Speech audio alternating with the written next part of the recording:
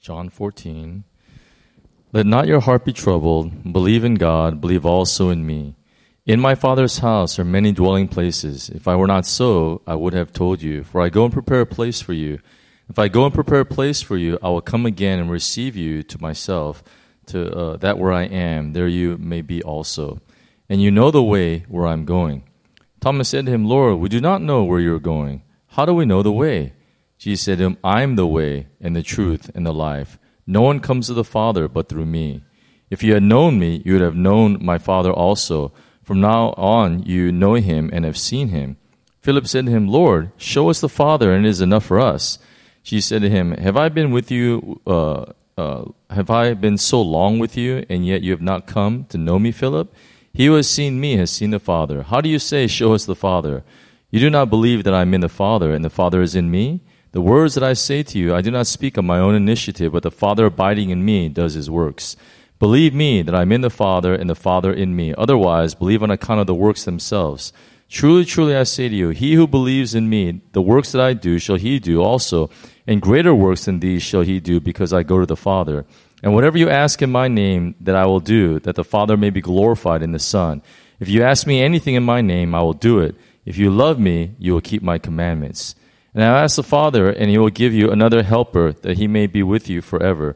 That is the Spirit of truth, whom the world cannot receive, because it does not behold him or know him, but you know him, because he abides with you and will be in you. I will not leave you as orphans, I will come to you. After a little while, the world will behold me no more, but you will behold me, because I live, and you shall live also. In that day you shall know that I am in my Father, and you in me, and I in you.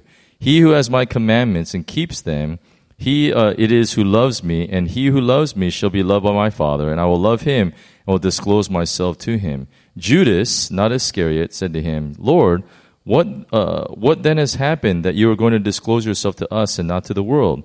Jesus answered and said to him, If anyone loves me, he will keep my word, and my Father will love him, and we will come to him and make our abode with him.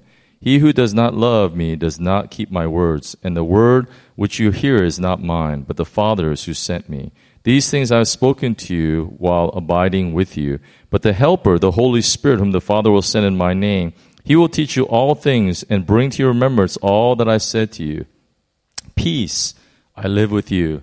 My peace I give to you. Not as the world gives do I give to you.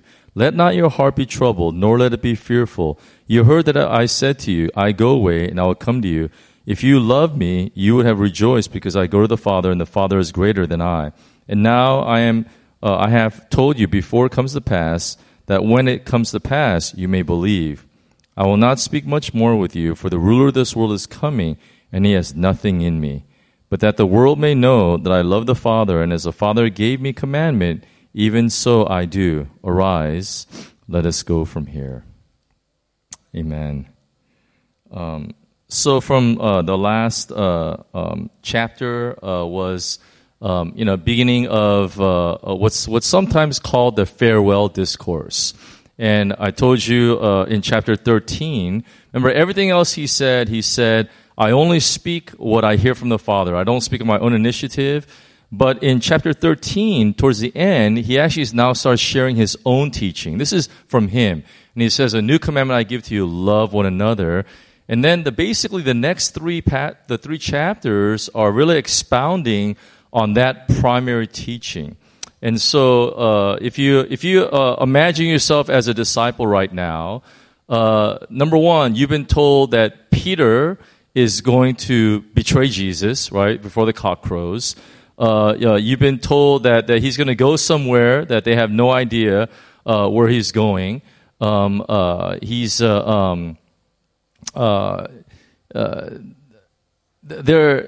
in a very difficult mood, so to speak.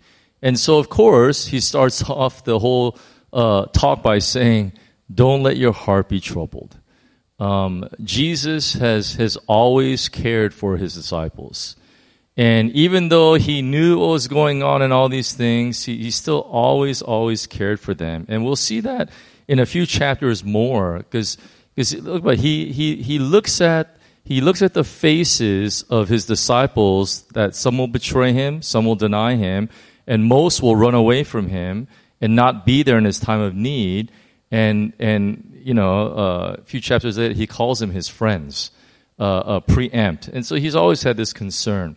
And so at the end of chapter 14, he'll leave the upper room. Remember, that's where these guys are at right now. And then in the next 3 chapters, he'll speak to them on the way to Gethsemane as they're making their way to the garden and his night of anguish before the Lord. And so, this is just a really difficult place, but he tells them, he says, I'm going to prepare a place for you, and I'm going to come back for you. That's the encouragement, and that's always the encouragement that we all have, each one of us. Yesterday, I was invited by the Israeli consulate general to watch the film that journalists watched, and State Department people and things. It's a 47-minute capture from Hamas, from their own GoPros, right? So it's from their point of view. Shooting people, beheading people. It was crazy. I don't know how many times I turned my head. And the whole time I was watching that, like in this world, if Jesus doesn't come back, oh my gosh, we're in big trouble. Like the whole time I was sitting there, and it was excruciating. And I just kept thinking, man, Jesus doesn't come back, what are we going to do? Right? I mean, if Christ, the second coming, and he doesn't come with this hope, man, we have no hope. And it's like outside of Jesus, man, it was so despairing, when you think about this, especially in the midst of this kind of crazy violence, man. I tell you, those Hamas guys, they were animals. I mean, they were like animals. There's this one depiction where they threw a bomb. A father and 2 sons were running away. This is in the kibbutz, and they went into a little shelter. The guys came and threw a grenade in there. The father died. The 2 boys are out. They're all bleeding, and they're in their living room. And the guy just opens up the fridge and drinks a Coke, And I was like, these guys are animals. It's just crazy. And then, and when you think about it, you think about justice, and you think of all these things. You're like, man. If Jesus doesn't come back, what are we going to do as a world? It was so daunting, and I know I was going to speak on this passage today, and I'm comforted by the same words that the disciples are. Let not your heart be troubled. There's a lot of troubling things in the world around us, and the encouragement is still alive for today. Let not your heart be troubled. Believe in God. Believe also in me. Then the next part of this, after his little discourse, is the chapter 14 is centered on 3 interruptions, and so these are the 3 interruptions that will dictate his prayers or not prayers, his teachings. And so first he says, I'm going to prepare the way for you, and then of course Thomas says, what? Where are you going? Right? How do we know the way? You're going to prepare. How do we know the way? And Jesus says, one of the most famous passages of words of Christ. He says, I am the way, I am the truth, and I am the life. Now, previously, he's already told them that he was the truth. They had understood that. He also told them that he was the life. This is the first time he tells them that he is the way. And so they really have no idea what's going on. And then as Jesus continues talk, he talks about the Father and these things. And then the second interruption happens in verse 8 in Philip. And Philip simply asks, show us the Father. That's his next interruption. And Jesus' remark, right, is I'm in the Father. Notice, every question that these guys have, the answer is Jesus.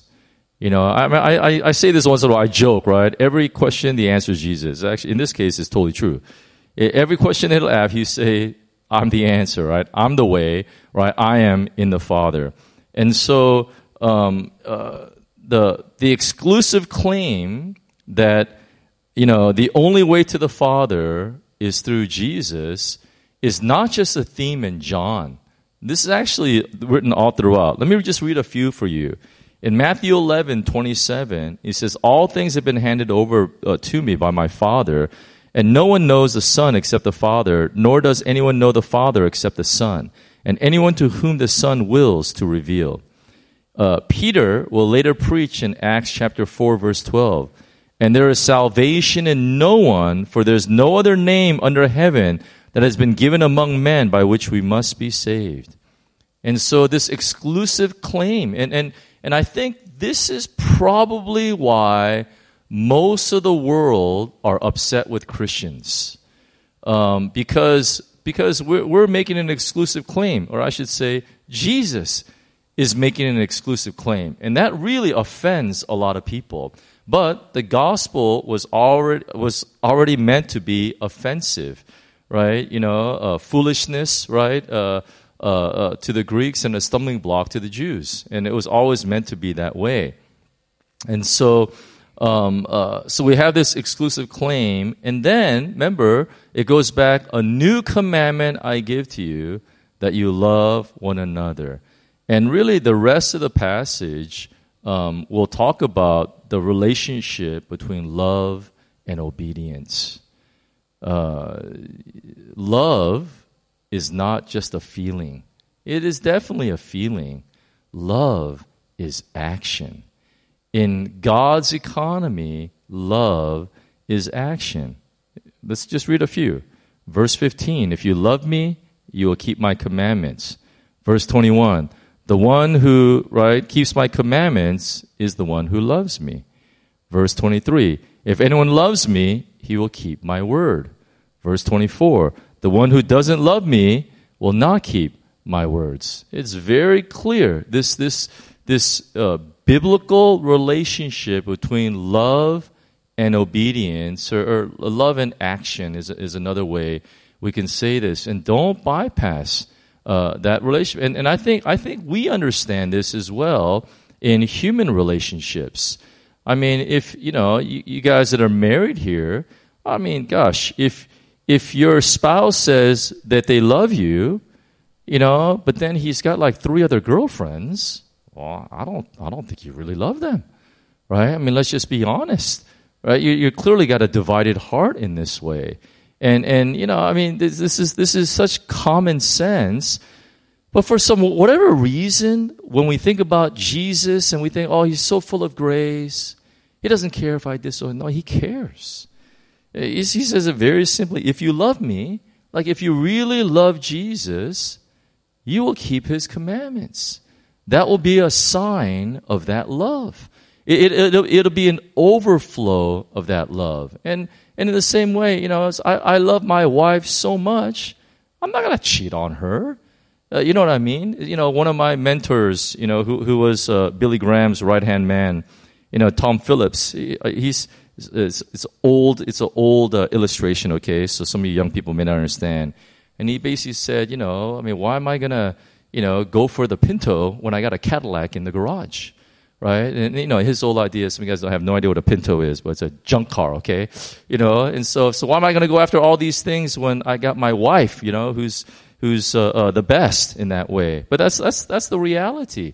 If we really love something, of course, we're going to keep our commandments, right? We're going to be loyal and these type of things. And that's really all that he's saying here. And in that same time, that in terms of this obedience and all these things, because in our world and day, in our culture, obedience, submission, authority, these days it's got a bad rap. You know what I mean? Like if you look at because I'm American, so I see a lot of this stuff happening in America, and you see all these a bunch of idiots marching on the street and these kinds of things. And what do they? They want anarchy. I mean, that's really what they're crying out for. Is they don't want any authority, right? They don't want to obey anybody. They don't want to submit under anyone in this way. And you see how these principles are under attack because they're the very foundation by which we have our life with God. It's about obedience. It's about submission, right? It's about His authority and submitting to His authority. And it's not a mistake that there is a revolution going on around the world, right? That's really crying out for anarchy, which is the opposite of all of these things that are happening. What the Bible is simply trying to express to us is a theocracy. In other words, a land, a people governed by God. The opposite of theocracy is anarchy, right? Is everyone, right, governs themselves, right? I'm in charge, right? Not God, not anybody else. I'm the boss, and I get to do whatever I want to do, regardless of what it means for everybody else. That's anarchy, and it's the exact opposite of this theocracy by which the Bible, the church, has been really founded on in this way. And so this is the situation we're in right now. But Jesus doesn't leave us alone, and He doesn't leave the disciples alone either. And this beautiful, beautiful discourse on the Comforter.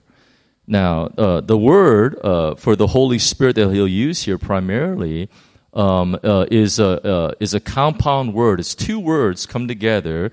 It's the word in Greek is the parakletos, or he's the paraclete, or the parakletos, and it comes from two words: para, which means beside, and kaleo, which means to call.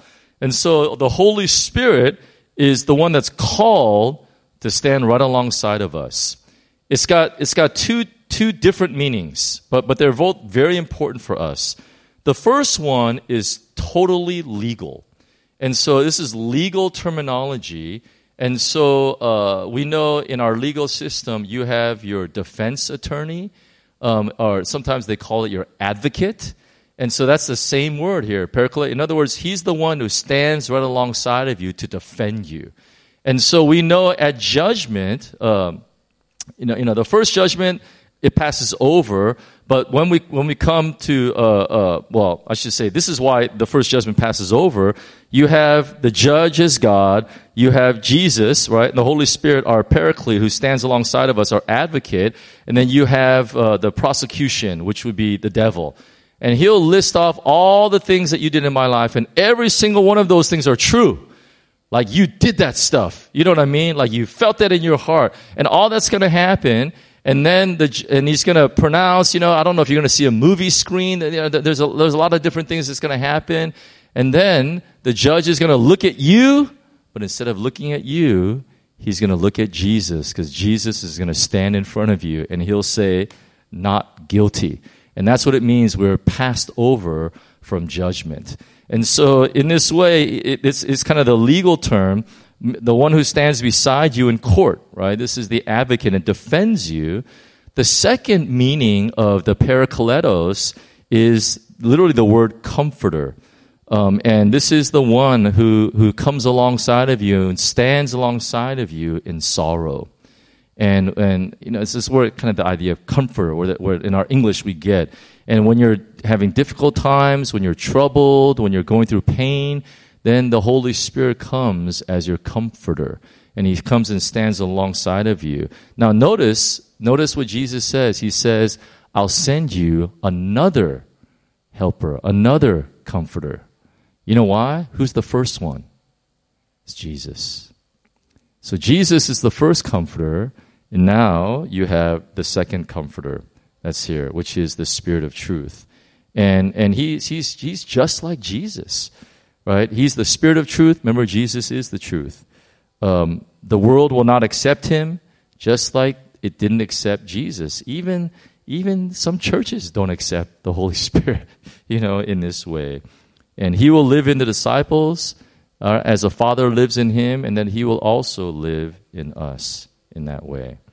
And then Judas asked, the third interruption, Judas asked the question, this is verse 22, and we know it's not Judas Iscariot, it's the other Judas. And he said to him, then what has happened that you are going to disclose yourself to us and not to the world? And unfortunately, Jesus doesn't answer that question. He just kind of bypasses it. And he goes back to, if anyone loves me, he will keep my word. He goes back to his central teaching in this way on obedience and love, and that will kind of carry us through, and then they'll start walking towards Gethsemane. 15 is, Jesus and the vine. And so they're probably walking by and looking at vines, and then it starts his teaching. Okay, so let's close our eyes.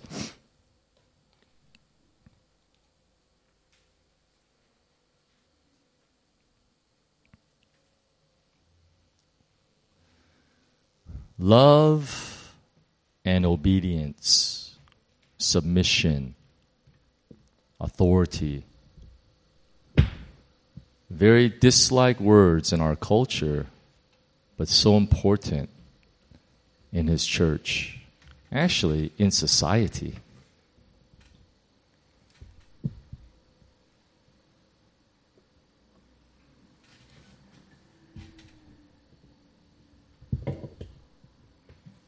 It's interesting. There was these reports about people that were saying defund the police and everything, and they were on the forefront of that. And as soon as they got robbed, guess who called? They called the police. You need authority. You need law and order. And the primary reason why is because man is sinful.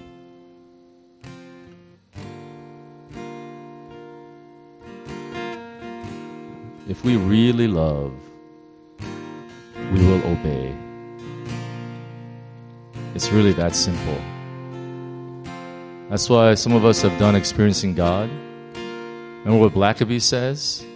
He says, you don't have an obedience problem, you have a love problem. Very, very astute.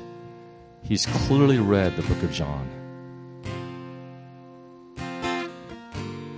Do you have an obedience problem?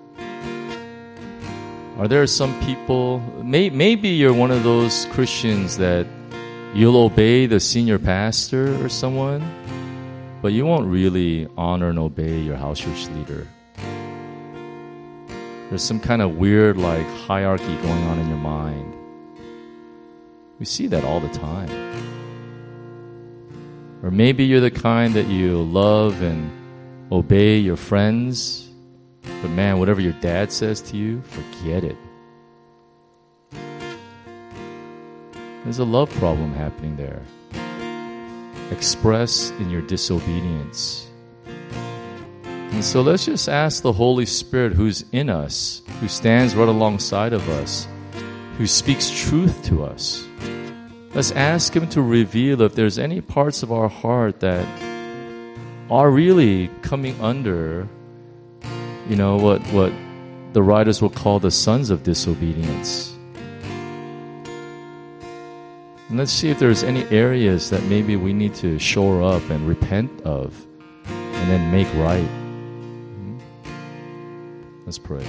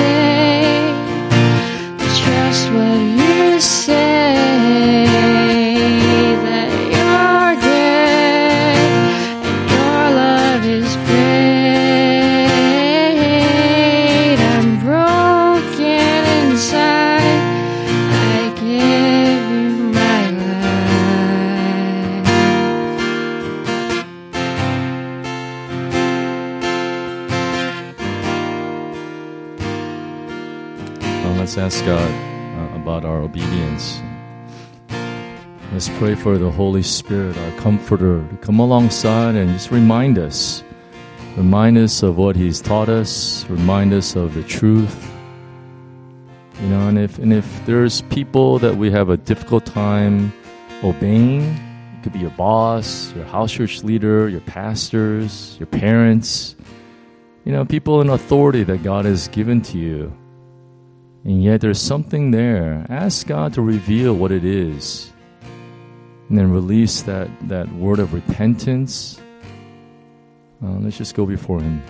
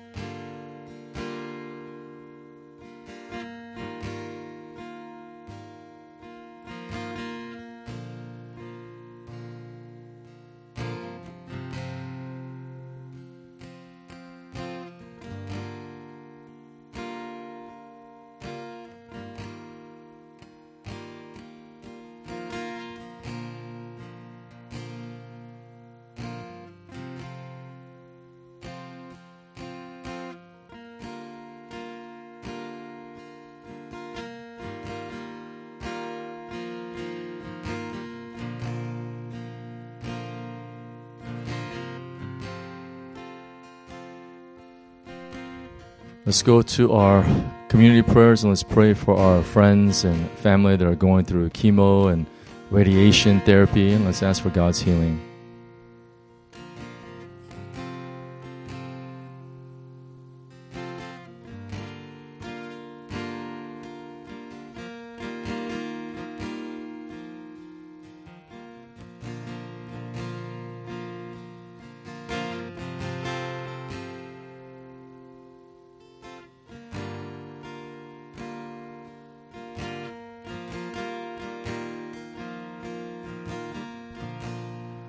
Let's pray for our community that are battling through illness, but also needs to meet with Jesus. So let's pray for physical healing. Let's pray for the word of salvation.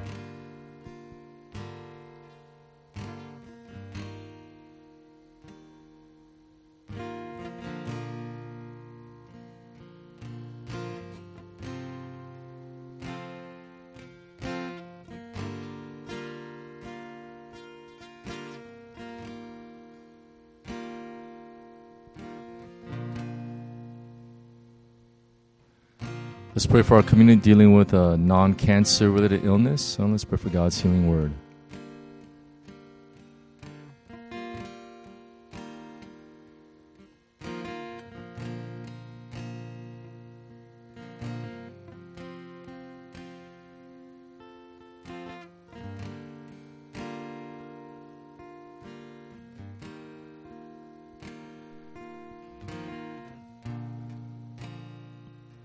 Let's pray for our community that's looking for work. Let's pray for open doors and God's provision.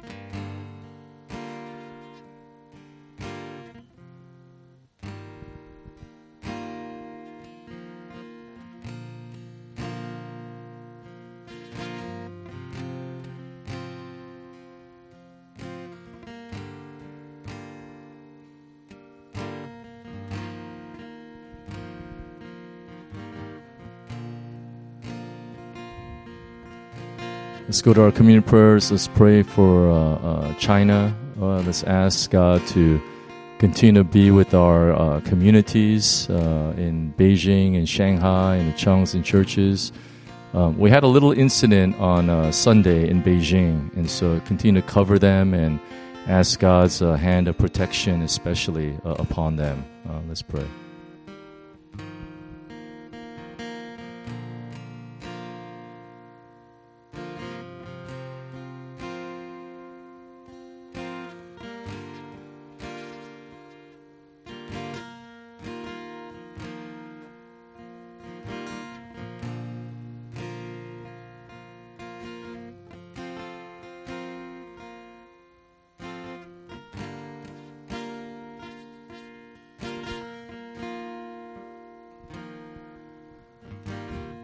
Let's pray for our board. Let's ask God to use our deacons and just give them wisdom and lead them.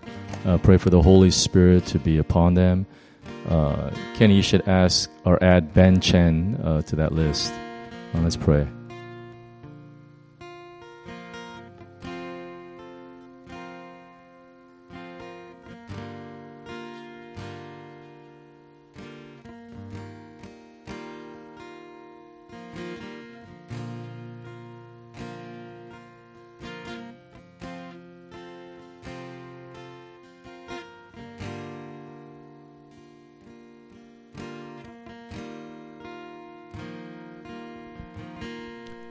Let's pray for our fellowship ministries. Let's ask God to be with our men's and women's ministry, our prayer meetings, but especially in this new year, that hopefully new initiatives will start, and hopefully we'll have a retreat this year as well. Let's just cover them.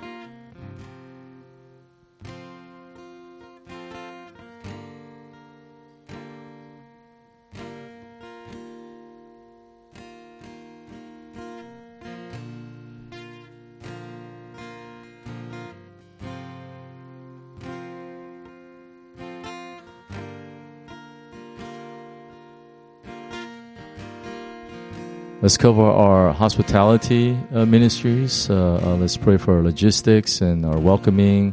Let's pray for God to be with our volunteers, that would really use them to be such a welcoming presence in the church.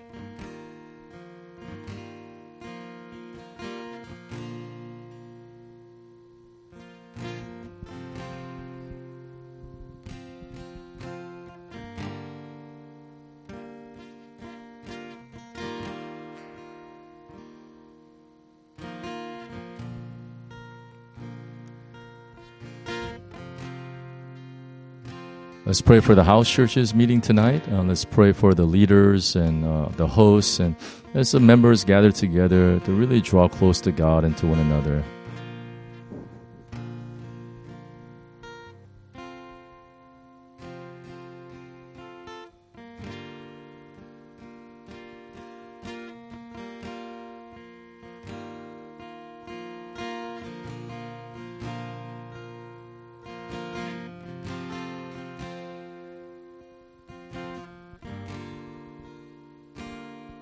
Let's go to member focus. Let's pray for Christy Chan. Let's pray for breakthrough in spiritual, relationship, career, and her parents' salvation. Let's pray.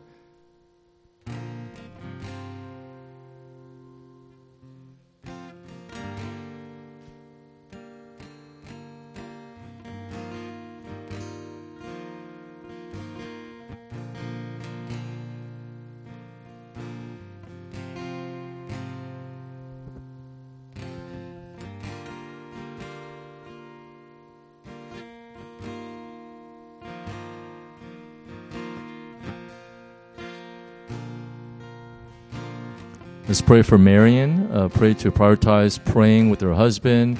Let's pray for God's direction and wisdom in her work and her family's health. Let's lift up.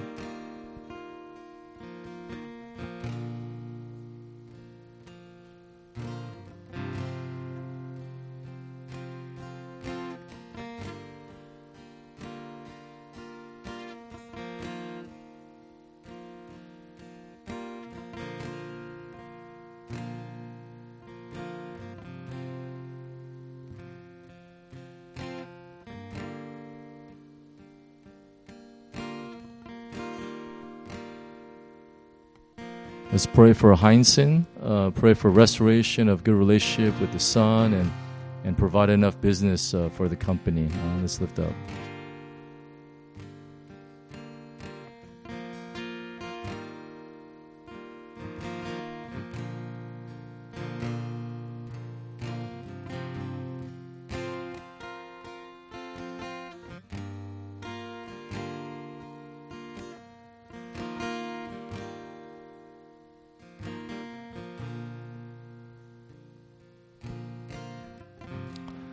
And let's do as we've been doing. Please connect with somebody. All right. Let's agree together in prayer, and let's pray for Addie. Her lungs. She may get back on the ventilator, so there's been a little bit of a setback, and so we want to pray for that progress to happen as well. Let's continue to pray for Hazel as she continues to recover, and pray for Isaac and his new treatments. And then please share requests with each other and pray for each other.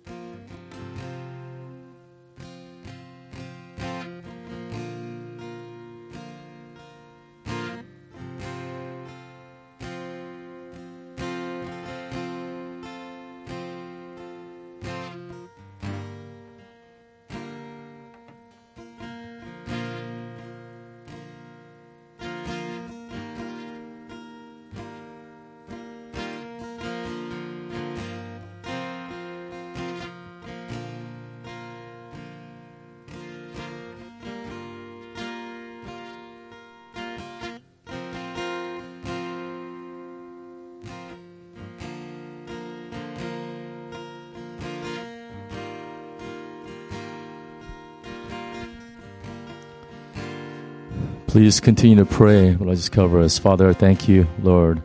God, you spell love O-B-E-Y.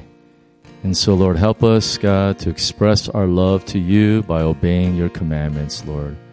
God, teach us, God, in this season, especially when the world, God, seems to be moving in the opposite direction.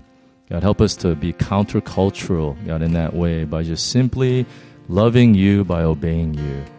Lord, we want to continue to lift up our church, God, especially our members that are going through difficult seasons, God. Come and be the ever-present help in their time of need. Be the comforter, the one who stands right alongside of them. Thank you, God. Watch over us today, Lord. We love you. And in Jesus' name we pray. Amen. God bless you. Please keep praying. Pray for one another, and we'll see you tomorrow.